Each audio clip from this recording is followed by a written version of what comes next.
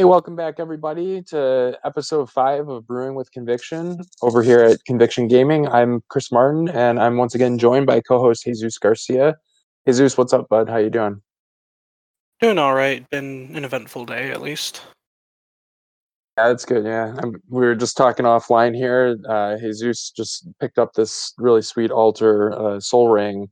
We'll actually be referencing that at one point as we talk through this cast. But to intro the cast and what we're going to be discussing tonight, we're going to be focusing on MTG Finance, Magic Finance, but from kind of a beginner perspective. So I'm going to share a lot of my thoughts and experiences, answering some questions that are they're common. I think if you're just kind of starting out to be introduced to what MTG Finance really means or what it is, and then some of the offer some key insights and tips into how you can maximize your collection's value and really just what are the tools out there that are available to you to keep an eye on your collection and ensure that you're playing Magic as basically as cheaply as you possibly can. So Jesus, I know in the MTG Finance space, it's kind of my wheelhouse, and we complement each other really nicely because your wheelhouse is brewing, mine is pretty much MTG Finance, and I think we both dabble on the other side of the spectrum. But I think tonight we'll chat through this. I'm excited to hear some of your questions and dive into it. Yeah, I really didn't get into MTG Finance until I started seeing your Quiet Speculation articles way back end of 2018 after pretty much right after we met. You sent me a link to one of them, and I thought I'd check it out. And from there, I've been dabbling here and there, buying, selling to some people locally. Nothing too much. I know you started reading those articles and you would mention here and there saying like, hey, yeah, I sold off these things, or I was able to pick up this cheaply, and so I appreciated that back 2018, 2019. You'd be like, hey, I got this card. They're like, I remember Padim. I think I sold you a copy of Padim, and then it went up a bunch and stuff, and so I was able to get you a decent deal on that. And so yeah, Yeah, it's thanks good for times. that.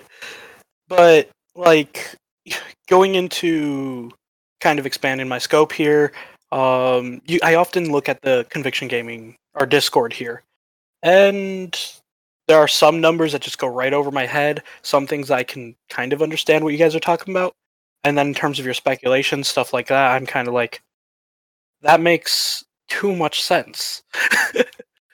But like from a beginner's perspective, because relatively speaking, I'm still a beginner. My wheelhouse when it comes to paying attention to finance and stuff is watching for alters, looking for artists, get something unique, and go for a long-term investment there. I don't really flip on the short term like you guys do. You mentioned like what are the what are good ways for people to start off? Because honestly, I'm kind of again, I buy and sell locally. I don't really do too much outside of that. What are some good ways to kind of set up a market like you have? I think first of all, I have a big benefit of having the Chicago style gaming, kind of vending experience. So I actually see a lot of sales trends kind of almost naturally just because I have so much inventory listed, and I'm small potatoes compared to the large vendors. I have probably roughly 5,000 cards listed, and most of these, even like a medium sized vendor probably has 10x that. So anyway, I do see some sales trends, but the way I really encourage a player just kind of entering MTG Finance, to be honest with you, it's understanding what you like to play and what trends you and your friends are experiencing kind of locally in your immediate play group, and maybe expand that by like 1 degree of separation to your acquaintances at your LGS.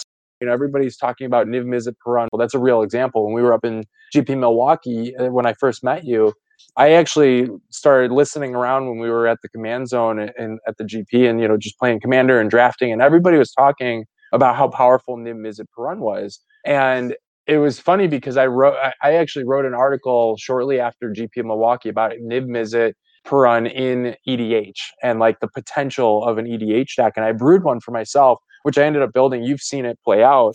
It's gross. But why that was it's a lot of fun. But why that was so important was because at the time I heard all this buzz at GP Milwaukee, like people talking about Niv Mizzet per run, and it was like 6 or 7 different people talking about it, and it just sparked the idea. I was like, man, I actually think Niv. I'm listening to these people talking about the potential, and I think they're right. I wonder if Niv and more importantly the cards that synergize with Niv are, what I would call quote unquote underpriced. So when I got back from GPO Milwaukee, I wrote that article. I think I wrote it like it might have been the same night. It might have been like that Sunday night.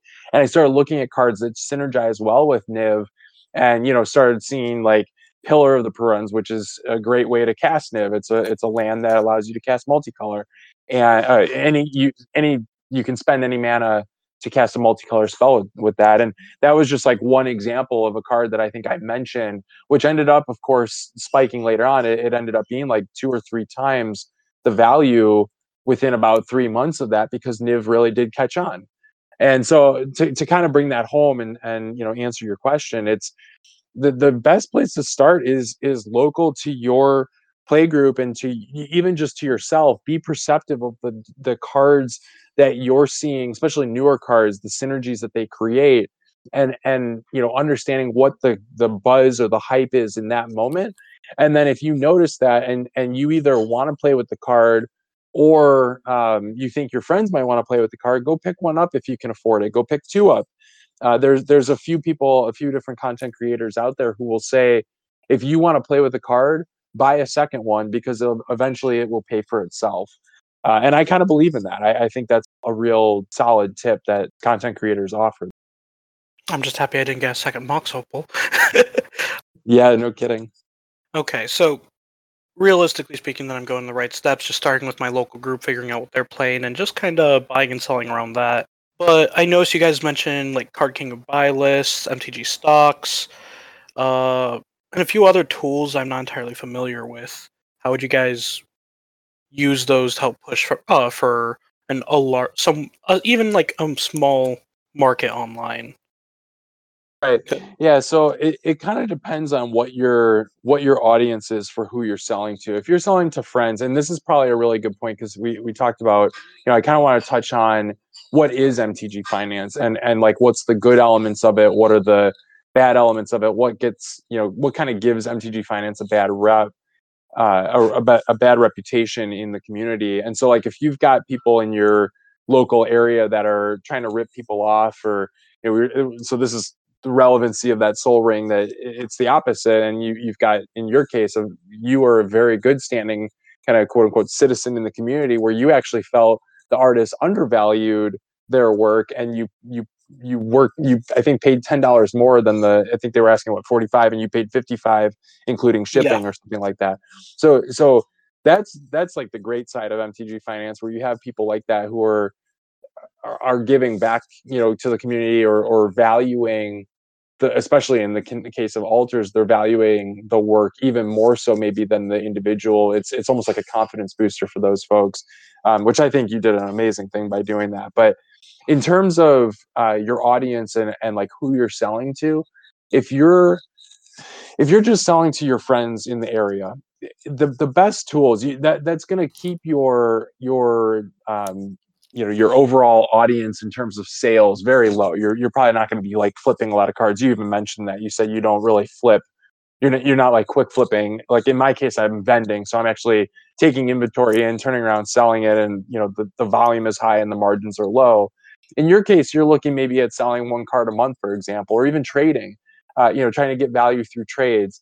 And to do that, there's, along with just being perceptive of your own meta, and who's got hype for what, and who's excited for what, there's a few really good tools to look at. I think the first point is www.mtgstocks.com. There's a page on that website called Interests, and every night it refreshes at around 2 sorry, it's about 3 a.m. Eastern time, and the refresh of that ends up showing all the cards that moved in a certain amount of percentage. And you can kind of play with filters, and show cards that moved as much as 1% or 10%, or $1 or zero, even $0. You can get it really granular. But it shows trends over time, and it also can show trends kind of in the immediate moment. So I love using MTG Stocks, the interest page, because especially if you look for diamonds in the rough, when you scroll down, you find cards that maybe moved 5%, for example. So clearly there was somebody, or multiple people out there, who went on TCG Player, bought some cards, and the price inherently kind of went up because the cheapest copies came off the market. By the way, MTG Stocks, for those who don't know, uses data from TCG Player, so they connect into an API through TCG Player, and that's how they get their prices. So they compare basically like a delta from the day prior to say, okay, that card was $2 yesterday and now it's $5 today, so it increased, $3, or what would that be, 200% or whatever? Not 200, it'd be like 150%.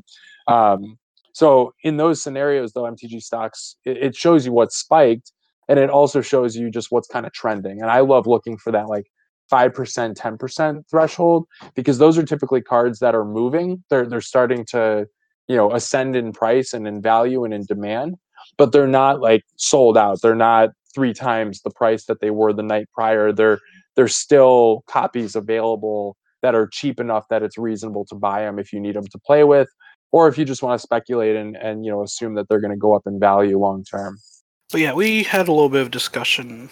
Yeah, no, honestly, I have looked at MTG stocks every once in a while, but most of their numbers in terms of the long-term trends, that's kind of where I've been paying attention. I haven't been looking at their day-to-day trends tool, which is actually nice to know about. But lately, I've been looking online, and like you mentioned earlier, MTG Finance gets a really bad rap. Going on, well, with all the buyouts, people taking advantage of that, people inflating the price, rumors of insider trading, stuff like that. Kind of, it makes it frustrating if you want to get into it, because then you're just grouped up with that clump of people, and kind of makes it hard to figure out whether or not you even want to do it.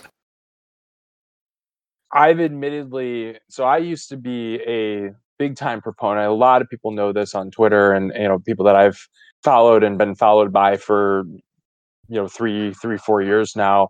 They know that I was a big proponent of MTG Finance. I was one of the most vocal about it. I would defend it. I actually got into a big argument over Twitter because there were leaks of Modern Horizons last year, and the long story short on that debate and argument, et cetera, was that there was one camp, which is, I was a part of this camp, the MTG Finance world, where we were like, we don't take advantage of this stuff. But then within that camp, there were these bad apples that were taking advantage, that were going out and buying Sliver Queens at, I don't know, $40, for example, because they knew slivers were in Modern Horizons because of the leaks. And this wasn't a public leak. It wasn't like something that was posted on Reddit. It was people that had insider knowledge, insider trading, where someone from like a distributor, we don't know where the source came from exactly, but somebody leaked it to somebody, and then they leaked it to somebody else. And next thing you know, there's like these rumors swirling that Flusterstorm and slivers and whatever are snow mana or snow permanents are in, and they were all right. All the leaks were correct, and I ate my words because I couldn't believe. I thought that the leaks were just all rumors when the people were, grilling them. And then I got told about these leaks before they spoiled, and I couldn't believe it. And I just ate my words.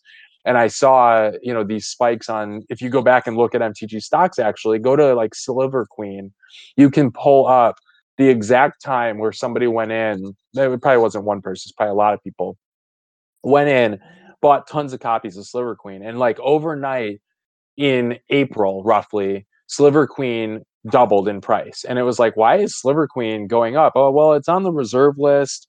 It's a great sliver. Like, oh, there's speculation. And all of a sudden you hear this rumor, oh, there's speculation that slivers are going to be back in Modern Horizons. And it's like, well, that's like a very random thing for someone to just come up and say.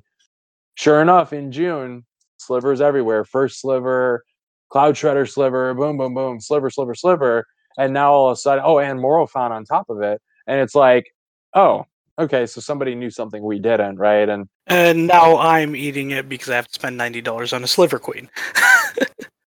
No, it's tough that that's out there, and I definitely don't advocate for any of that. I'm very much against that. I still am a believer. It's kind of like like Star Wars, like there's good in him. I still believe that there's MTG Finance. There's a good side of MTG Finance. There's a lot more content creators on the MTG Finance side who are proponent for the right things of what MTG Finance is all about. MTG Finance is not meant to screw people over, to be the evil cabal that's like the assholes of the world that are taking advantage of all the people who are unknowing. We're not, as a group, intending to do that by any stretch of the imagination. What MTG Finance aims to do is two things. It aims to share information with everybody publicly as much as possible. Leaks aside, those are a whole different animal to deal with, and those are a really, I think, bad side, not just of MTG Finance but of the community as a whole. They bring out a lot of the worst elements of our community. What we are very capable of doing with MTG Finance is sharing information like things like deck lists, what's up and coming in Pioneer, what's the latest EDH buzz, those type of things, and staying ahead of the curve so that you're buying an Inverter of Truth, for example. If you were in our Conviction Gaming Discord, the day Thassa's Oracle was spoiled, I mentioned, hey, works really well in Inverter of Truth, or with Inverter of Truth, which is also legal in Pioneer. Just threw it out there.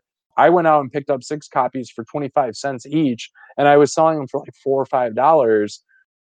Yeah, I'm selling those. I'm making a profit on that. But if I was a player, I just bought my copies for $1, and now I can go to an event, for way cheaper than it's going to cost me 6 weeks later, when it turns out that my idea of Inverter of Truth and Thassa's Oracle was actually a good idea. So anyway, that's the type of thing. That's the good side of MTG Finance. We're trying to keep the game cost effective and cheap as possible, so that when you're playing on a budget, you don't have to build a deck around Inverter or Truths that costs you $20 to buy. You're buying those for $4 or maybe even $8, for example. It tends to save a lot of money in the long run. Yeah, this was something you actually mentioned way back, 3-4 months ago, when we originally were discussing getting this started. Like you said, that a big part of what you wanted to do with this is to help people build on cheaper when they wanted to brew. That's And exactly right. that kind of resonated with me, considering that's the entirely what I did with Brea. I would watch the trends involving specific artifacts, buy them on the low, and hold on to them. Like, that's why Brea took me so long to build. I didn't finish her until after, 2 years from my initial brew that you saw in way back? Right. Yeah, and I mean, not everybody has that kind of patience. I have that kind of patience too. So if you have that ability to hold off and slowly accrue the pieces, it you can build really expensive decks. I mean, in your case, the Braid deck is, I think we were talking about this. It's multiple thousands of dollars that you put into that over a couple of years, and that is like not only a pride and joy for you, personally, because it's like your favorite It's my deck, your baby. best deck. Yeah, exactly. It's also a really strong investment because a lot of the cards in your deck you've foiled out. You've gotten like the masterpieces. You've gotten some really nice, collectible pieces that are less, they're less susceptible to things like reprints, for example. They're less susceptible to going out of style because they're in Brea. Brea is one of the more popular commanders ever printed to date. So those type of things, it's the same feeling I have with my Scion of the Ur Dragon deck. That thing is totally loaded, but where I got most of those cards 10 years ago to where it's at now, not all the cards, because some of them are newer, certainly, but the majority of the cards in that deck are older, and I paid prices back then that were, peanuts compared to what it's worth now. And you could say that about a lot of decks. I mean, that's kind of EDH as a whole. When players build their collections out, I don't know that every player really appreciates or necessarily understands the magnitude of the value that they're holding in any given 100 card EDH deck, or even conversely, modern, standard, and pioneer, where, and even obviously legacy. But I think legacy players do understand this entirely because those are people who are also probably collectors. They've been with the game for a while, in the kind of for the majority. But like if you're holding a standard deck and you hold that thing into rotation, you're basically going to watch money light itself on fire, because within about 3 months of rotation, all of the cards that are rotating start to drop in price. They start to tank, and by July, roughly, we figure rotation happens at the end of September. By the end of July, 2 months out, those cards are already starting to feel serious pressure because the players that are aware of what's happening with rotation have already started moving their copies out. And the kicker on that is that vendors know that rotation's coming, so they stop buying the cards as aggressively on top of it. Right? They're going to have a harder time moving those cards out. So it's things like that. It's those are like more detailed, like kind of expanded intermediate to advanced levels of MTG finance, where you have to start thinking about the cycles and the trends, and you piece together all these sort of macro things that are happening within the community, and put that into your thought process as you go to buy a card and or sell a card. Yeah, I mean, I remember when Ixalan was rotating, the I was like, okay, how many packs do should I pick up? Stuff like that. And versus how much how much of that is going to just be lit on fire because some of the rares and stuff would be worthless. And I started to at that point, that was right around when I started to really double down on my Una, and I'm like, okay, what cards do I actually want from Ixalan? I'll just buy those singles while they're on the low pre-rotation with max supply, and then, well, I mean post-rotation with low supply, but which ones would still climb in cost? And the big one was the Search for Escanta. I remember I was like digging for a Search for Escanta for pretty much most of GP Milwaukee back in 2018, and God, I only found one, and I needed a second one for another deck I was brewing.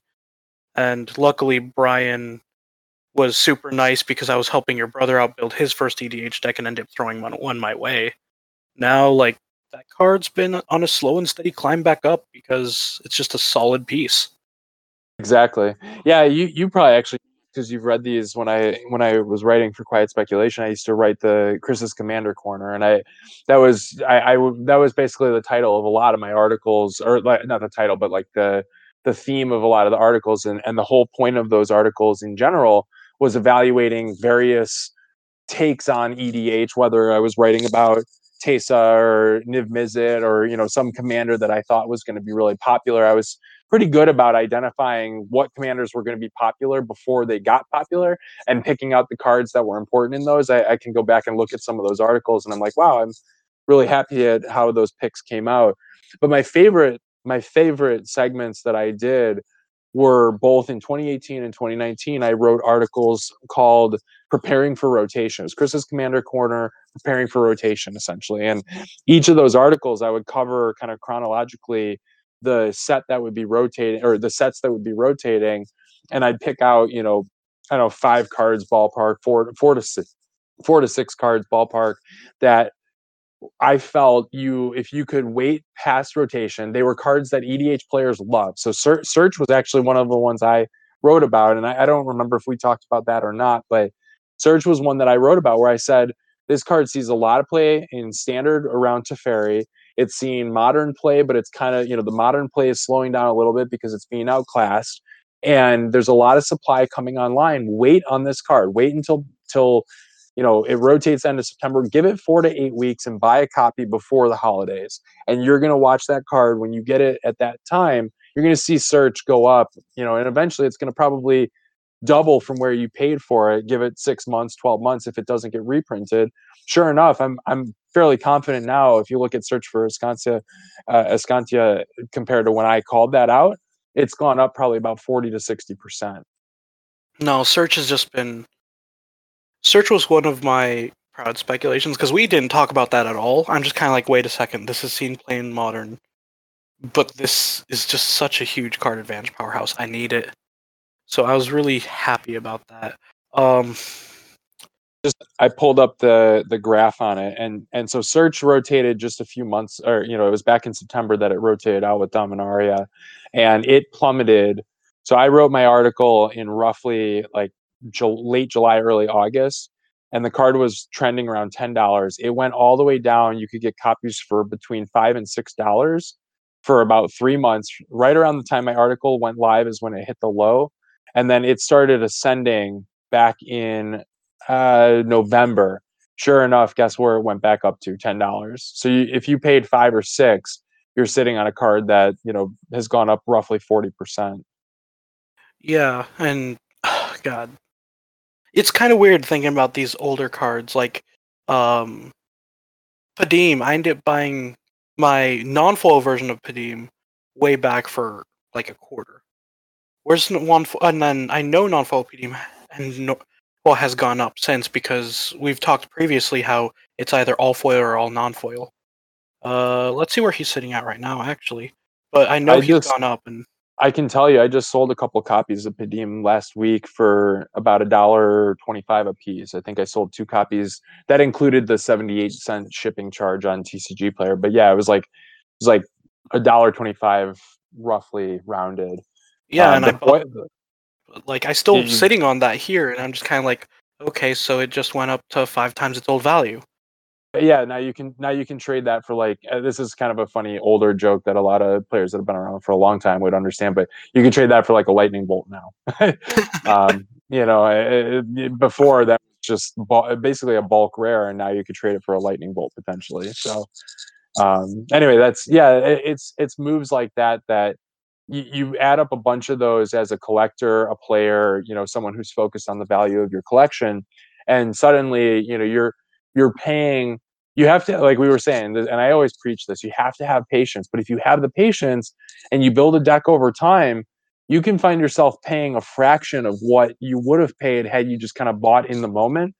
um, Another tip, Jesus, that I want to mention, so we've been kind of on this topic, just what are some of the best tips and tools to get started with learning MTG finance, and so I talked about MTG stocks. I really really value that. I definitely highly recommend bookmarking that and just get in the habit of checking it, even if it's twice or 3 times a week.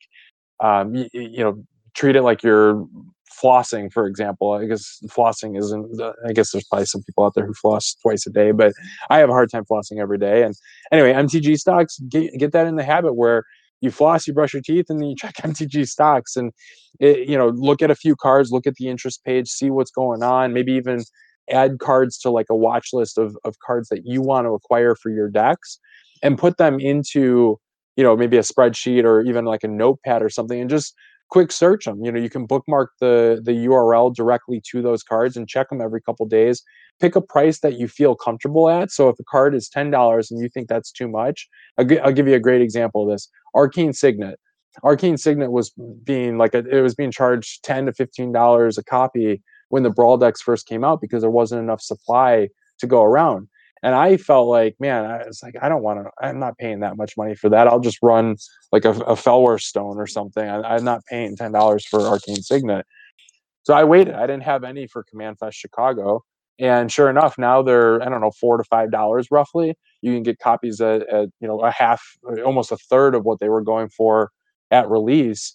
That's patience. It took 5 months for that to happen. So I had to wait, and I literally had to go to Command Fest Chicago, and I didn't have a copy of it. And it is what it is. And so maybe my deck is mildly underpowered because of that, but it was worth it. It's worth saving those $6 because when you do that 100 times over, it adds up. It adds up very quickly.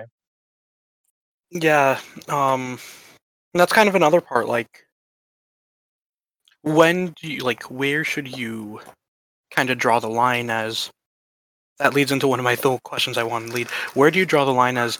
Where do you think a card is no longer worth buying?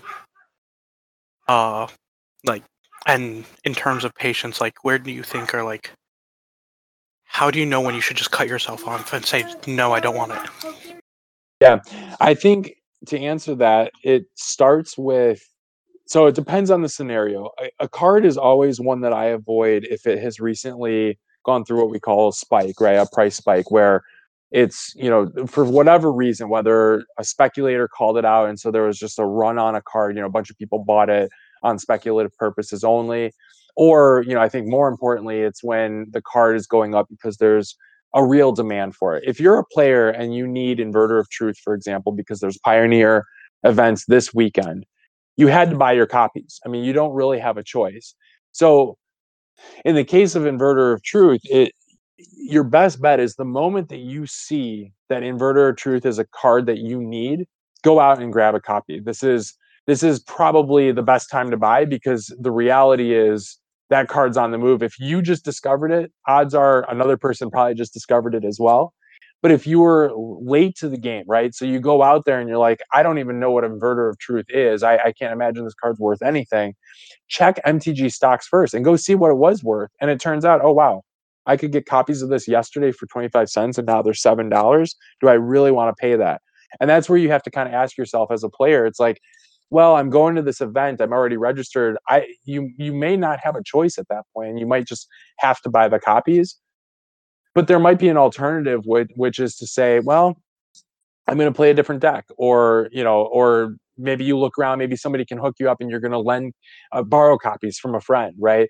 Those are certain, I guess, alternatives that I don't think everyone uses effectively enough, and I think a lot of people chase card spikes. Essentially, they I shouldn't call it chasing, but they buy out of necessity, and therefore they have to pay premiums because the cards are gone, because all these other players and speculators alike are out there buying these copies up, and now they're stuck paying $3, $4, whatever it is, instead of the 25 cents. The other answer to this question, Jesus, is come join the Conviction Gaming Discord or any one of the like that are out there. There are a ton of Discords and Twitter folks that you can pay attention to, and give follows to. There's YouTube channels. There's a lot of sources of information that really don't take up a ton of your time to stay on top of this. And so, like, if you were in our Discord, the Inverted Truth, I keep using that example because it's very fresh. You would have seen that the day that Thassa's Oracle came out when I posted it. And I wasn't like, go buy every Inverter of Truth that you can possibly find. I just said, hey, this is legal in Pioneer. And well, sure enough, it turns out that ended up being a really, I ended up getting, call it luck, whatever you want to call it, getting, fortunate that I mentioned that. And there were people in Conviction Gaming's Discord who went out and got that card, and whether they are playing with it now or they've sold it for, 5x, 10x, either way, they ended up kind of profiting, respectably on that card. So I definitely encourage looking around. If you're not familiar with, with MTG Finance, use the resources, whether the free ones or the paid ones. There are plenty of good ones out there. I'm a huge advocate for I used to write for Quiet Speculation, huge advocate for them. They're a little bit more on the advanced level. I don't necessarily advocate for them as like starting out with MTG Finance, but come stop in Conviction Gaming, learn a little bit, and then go over to Quiet Speculation, learn a little bit about finance. And if you love it, our Discord's free. Come in here, learn a little bit, and then go over to Quiet Speculation, and you can turn up your game. That's a totally viable option, in my opinion. I think a lot of people could benefit from those type of interactions. Now, you saw, like, I wasn't really like, I followed your articles on Quiet Spec, but I didn't follow too much stuff like that. I didn't really transition over completely. I'm a brewer. I have 100 decks on my mind. I'm not going to buy them all, but especially considering like we both agreed on, you kind of need patience for this kind of stuff, especially if you're trying to get things done long term. Definitely. I have 3 decks in the making, and I think 2 of them I've had in the making since probably this time last year. And so, just to give you perspective, they're decks that I've literally been sitting on and acquiring like one card here and there because the card ended up, whether I saw a cheap copy listed randomly on TCG Player, or or maybe I threw it in to get to the free shipping threshold on Card Kingdom, for example. I'll give you a really, really good tip here. This is probably, of all the tips that I can offer, this is something that I've never heard someone else say. Not to say that other people aren't doing this, but it's something that has worked for me extremely well. I've said it one other time on one other podcast, and I'll maybe I should start beating this up and saying it a lot more often. Set a watch list using the Save for Later feature on the TCG Player site. Almost every player knows what TCG Player is. I gotta think 60 to 70 to maybe 80 or 90%, I don't even know what the number is. A lot of people buy their cards through TCG Player exclusively. And if you're one of those people who even uses TCG Player, you don't have to buy through TCG Player exclusively, but if you use it, pick out the cards you want, put them in your save for later, note the price on the card when you do that, and then watch it. You don't have to refresh, you don't have to save a link, you don't have to do anything. All you have to do is put it in the save for later, and when those prices go up or down, you will see that in your save for later change naturally as you refresh the page. I'll give you a great example of how this played out for me recently. I really wanted a copy of Nico Bolas, the Ravager, the core set 2019 card. The card at the time that I wanted it was just starting to scratch the surface and see play in Pioneer. So the price was already trending up. And I saw that and I noticed it. And I was like, wow, I don't really want to pay $19 for a non-foil, but I really want a foil copy for my collection. You know, I love dragons. It's one of the dragons I don't have in my collection that I really want. And I was like, well, this is a type of card that I'd be willing to pay $40 for in foil. And at the time, there weren't any foil copies under $50. They were all like the lowest was like 52, I think, for a lightly played, and then everything trended up from there and into the 60s. So what did I do? Well, I added it to my cart. I added a lightly played and a near mint copy, and they were like 52 and 55 at the time. And then every day or two, I would go in and I'd check and see if there was any progress in the price dropping. One day I go in and the lightly played says $39.95. I'm like, oh my gosh, that's my price. I want $40. Boom. Went in, bought it on the spot. It was still there. I didn't, I got very fortunate. No one else bought it. It was well under the TCG low. Bought it and I have my copy now. And I saved what, $12 roughly. It's probably actually a little bit more than that. I don't know what the card's at now, but in my mind, I saved money, right? And it doesn't really matter. I got it for the price I was willing to pay, and I did it through this refresh process on TCG Player. Strongly encourage that. Be happy to write that up if you maybe Jesus, if you want to try that out for yourself and let me know if it's reasonable. I could write that up if it is and put it into an article and just show some pictures on how it works day over day. If you have the patience for that, it saves you money. It really saves you money. Yeah, honestly, I actually didn't think about that at all. I've just been individually looking up the cards every like week or so, and I'm kind of like, well, this is annoying. It is. I mean, if there's people out there who I know people who do this, and in fact, actually, I used to do this because I learned it from some other friends years ago. They would get the direct URL to the card that they would need. So, like using the Nico Bolas example, they would copy and paste and bookmark that URL, and then they would go into it. Very similar to what I do. They would go into it every day. The problem with that strategy that I got so frustrated with is like I want 25 cards at once. I don't want to have to go into 25 different URLs. So instead, I add them to my cart and I can just go in and click through and see, like, oh, this card, Lotus Field, has been in my cart forever. That's a great example.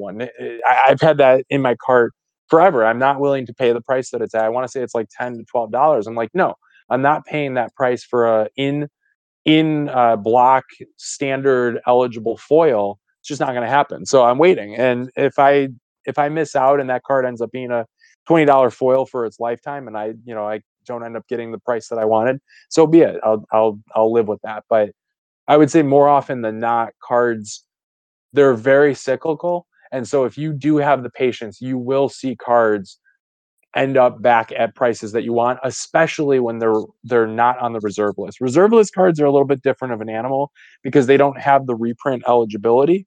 So while they do retrace as well, just like anything would with supply and demand, they have a lot harder of a time going to lower and lower floors. Basically, every time a reserve list card spikes, it it will almost, I shouldn't say every time, the majority of the time when a reserve list card spikes, if it is a reasonably good card, it will end up settling at a higher price than it used to be at. So we call that a higher floor. Like if you're, talking about like a finance terms, higher floor, higher ceiling, it will move to a higher floor. And so if it was $8 before the spike, it might settle at $12 after. That doesn't happen as often with non-reserve lists because they have the risk of reprint. And we've seen Wizards lately been reprinting cards like crazy. So what you're saying is I should pick up my Bubble Matrix now.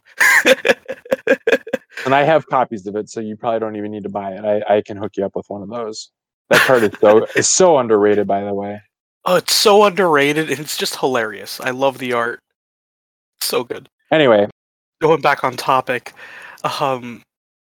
So we keep discussing patience, kind of knowing what to look for, and just discussing what to look for and what tools you can use, but kind of a question you threw out earlier. was like, how do people figure out, or how do people know if speculations for them?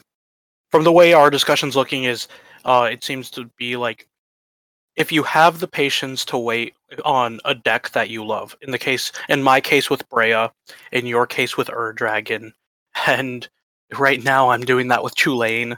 It's just a matter of, if you want to buy on cheap, you're gonna need the patience to wait. Is that kind of I what think you were that, thinking? yeah, definitely one of the elements to this, maybe even number one. I think there's probably three or four things that you have to think about and evaluate. Number one is definitely patience. You have to have patience. EDH players have the luxury of this, unlike a standard or my oh my gosh, pioneer or modern car. Wow, standard, pioneer, or modern players. They are going to have a much harder time having patience because of just the necessity of buying into cards to build their decks so that they can go play in a tournament. In the context of EDH, you should have patience because there is no right or wrong time to build your EDH deck. You can have it ready tomorrow for Friday Night Magic, or you could have it ready in 6 months from now. And so it's a matter of, can you hold out, right? If your hype level is so high that you have to have a card and you're going to pre-order it, so be it. I don't encourage pre-orders. Just an example of this, I don't encourage pre-orders because almost always, very very seldomly, there might be 5 cards per set that if you pre-order them, they will be worth more after pre-orders are over. The other 300 copies or 300 new cards or whatever, they'll end up being less. And a lot of them, in most cases, many cases, will end up being worth 25 cents or 50 cents, and you'll pay $6, for example. So yeah, patience is huge. If you don't have that, speculation is probably not a good. It's probably not a good place to be, because the reality is you'll second guess yourself, and then you might not be as happy with your purchases in general. The other really important thing is knowing whether you have the time to do it. If you're just in if you want to learn MTG finance purely to try to play the game cheaper, which is what I generally encourage for every player. I think that's understanding the basics of MTG finance helps no matter who you are, because it helps you save money and just be kind of cognizant of what you're spending on Magic. But if you're actually looking to do it from kind of my perspective, where I actually have a store and I run a store and I I, I buy collections and I flip collections, but I also want to stay ahead of the curve. I don't want to be like I want to be selling my Mox Opals 2 months ahead of the ban announcement, because I don't want those in my inventory. They're too high of a risk of a card to have in inventory. So I'll flip those as fast as possible. If they end up getting banned, I do have a policy where I refund, and we'll accept returns on those. Quick plug for Chicago Style Gaming. I think every vendor should do that. But we in general, what I am aiming to do with Chicago Style Gaming is stay on top of the trends, but it takes a lot of time, and I've committed that time. I've gotten it to a place where I've refined how much time it takes. It used to take me 3 to 4 hours a night to go through all the steps that I needed to do to keep my store at kind of like an optimized level. That was when I was early on. That was 2 maybe 3 years ago. Now for me, I can do it in 30 minutes. um, there's a lot of Wolf of Tin Street just mentioned this in the chat. Automation is king, absolutely. But going back to your question, this question of, is finance speculating for you? The question becomes, do you want to spend the time to invest in it to get yourself up to speed to that level?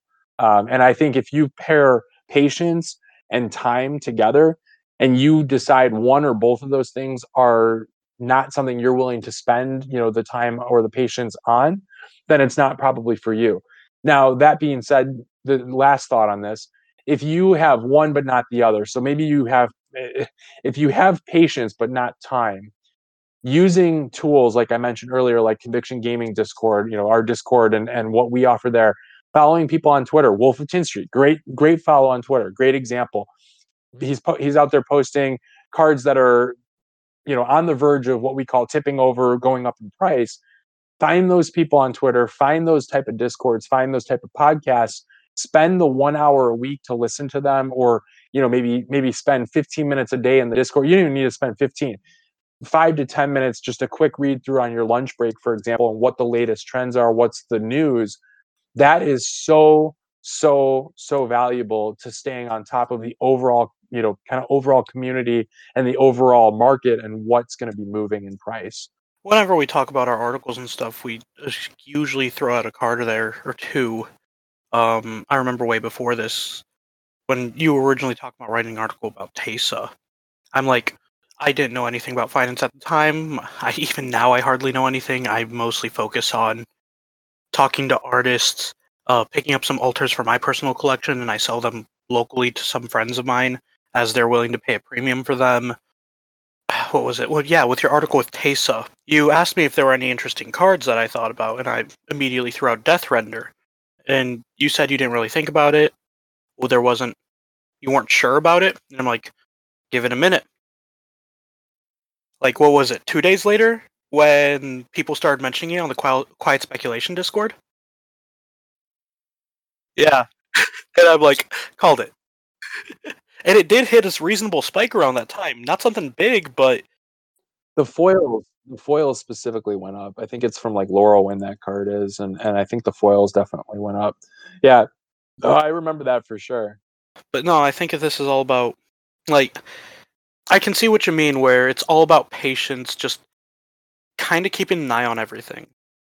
That actually gives a lot of really interesting insight and really good insight for some of us here who are new. I know some of our listeners here are veterans as they post onto this channel a lot, but my friend Mitch, he's listening in right now.